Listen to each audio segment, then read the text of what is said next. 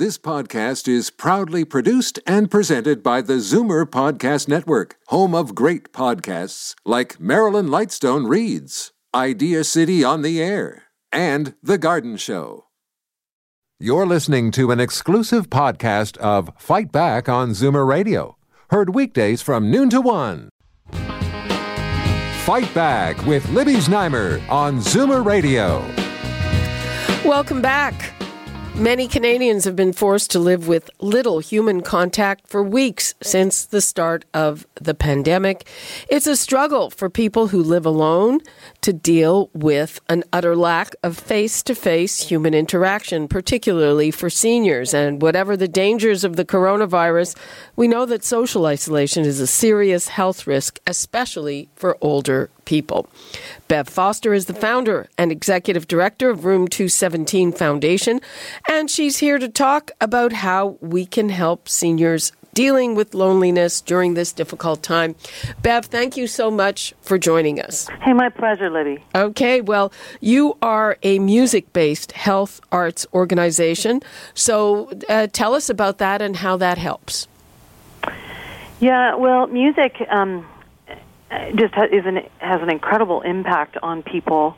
It's a human experience in general, but at a time like this, when so many of us are in isolation and perhaps lonely as well, we see that music can be that connecting and sharing tool.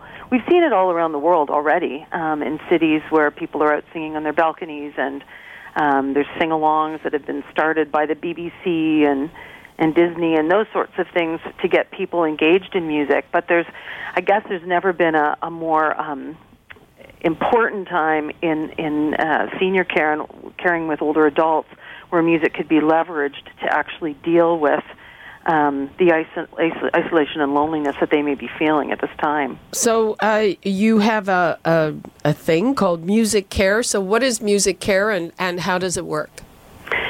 Yeah, so Music Care is really just an approach to care, saying that all of us can use music with intention to, using it for health and well-being. So that might be for myself, but it also might be as I'm caring for loved ones, or if I'm a professional caregiver, as I'm caring for my clients, or in long-term care case, residents. Hello, are you there? I am. You're there. So how would you, first of all, how do you reach the seniors, and how do you use the music? Is it a defined kind of a program? Again, give us some details, please. Sure. So for what we do at Room 217, we work with folks in long-term care homes in three ways.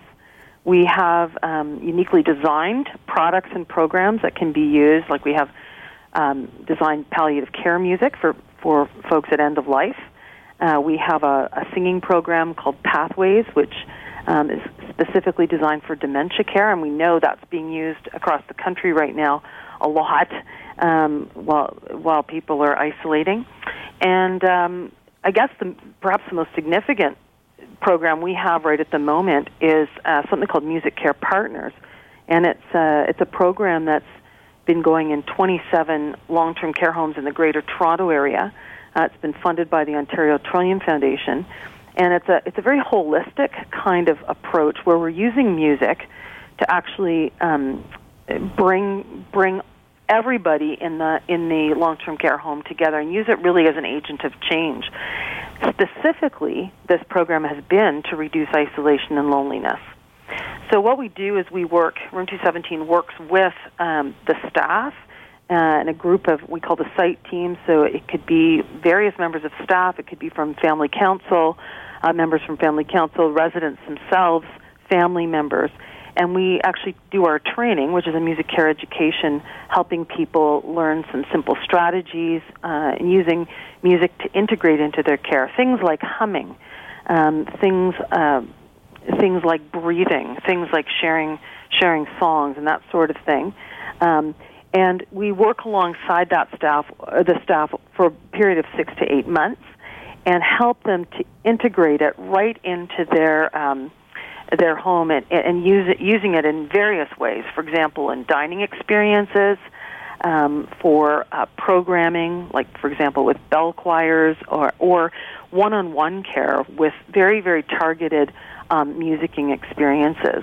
And in this way, the results have been phenomenal. We've seen loneliness scores go down. We've seen other ripple effects like lowering anxiety, and some of the depression scores actually have come down as well. So it's a very exciting program. Unfortunately, with sort of the lockdown and long-term care, we're not able actually to support physically. We can do it by phone, but we're not allowed in at this point. So, but that makes the point of the program, that if we can train the actual caregivers in the home to be using music, then they can leverage it at all times of the day and night.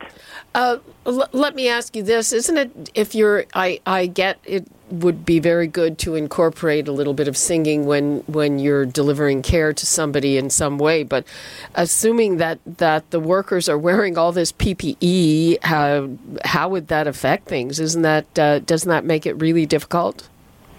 Yeah, well, it certainly can, but I mean, there's ways to come alongside people of humming. I know, even personally, my mother-in-law is in a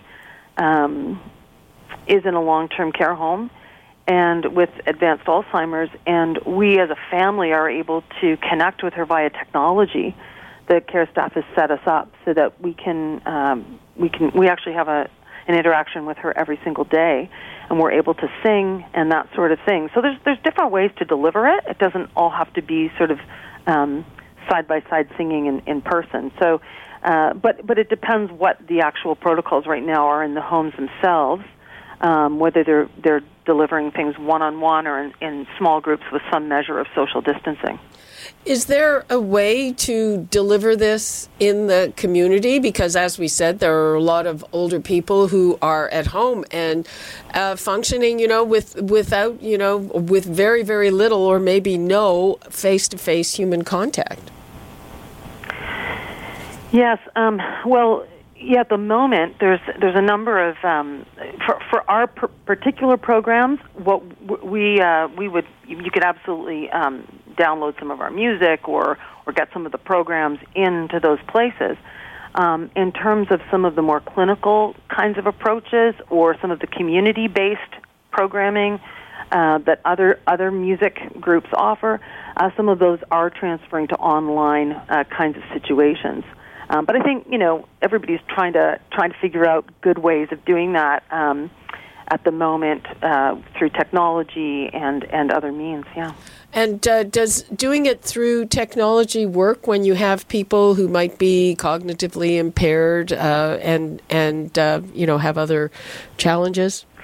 Well, Libby, it's all about the music you choose, and it's an amazing thing. One of the powerful things about music is the connections it makes, and how it connects with our emotions, but just even how it can help us begin to initiate speech or singing, even if we're nonverbal. The musical pathways in the brain can actually trigger those things to happen, and so if you can get the right choice of music for the person, it's an amazing thing what can happen.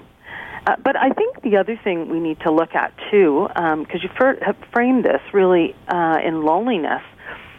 Just because people are isolated doesn't mean they're lonely, right? There's a bit of a difference, and because loneliness is really about how the person is feeling themselves. So some people in isolation are quite content. The loneliness piece is it's more about being alone and perceiving that negatively. So certainly our program, Music Care Partners, we really try and target those folks first. And I would say from a community perspective, those would be the kinds of folks we'd be looking for, right? The ones that are really feeling lonely and not just sort of feeling in solitude, but they're experiencing something that they're not happy with. Okay, we're almost out of time. What would you like to leave us with about this, Beth?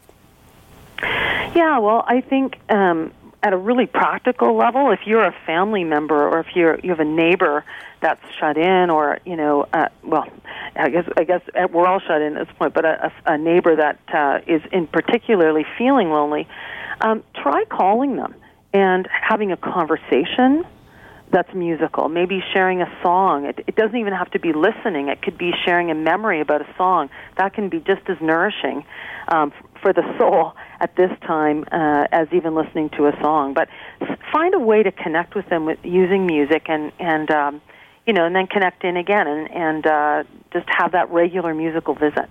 Okay. Bev Foster from the Room 217 Foundation, thank you so much for being with us. Oh, my pleasure. Thanks so much, Libby. Okay, bye-bye. And on our sister station, Vision TV, we have a sing-along show, so look out for that. And that's all the time we have for today. You're listening to an exclusive podcast of Fight Back on Zoomer Radio. Heard weekdays from noon to 1. You're listening to an exclusive podcast of Fight Back on Zoomer Radio. Heard weekdays from noon to 1. You're listening to an exclusive podcast of Fight Back on Zoomer Radio. Heard weekdays from noon to 1. This podcast is proudly produced and presented by the Zoomer Podcast Network, home of great podcasts like Marilyn Lightstone Reads, Idea City on the Air, and The Garden Show.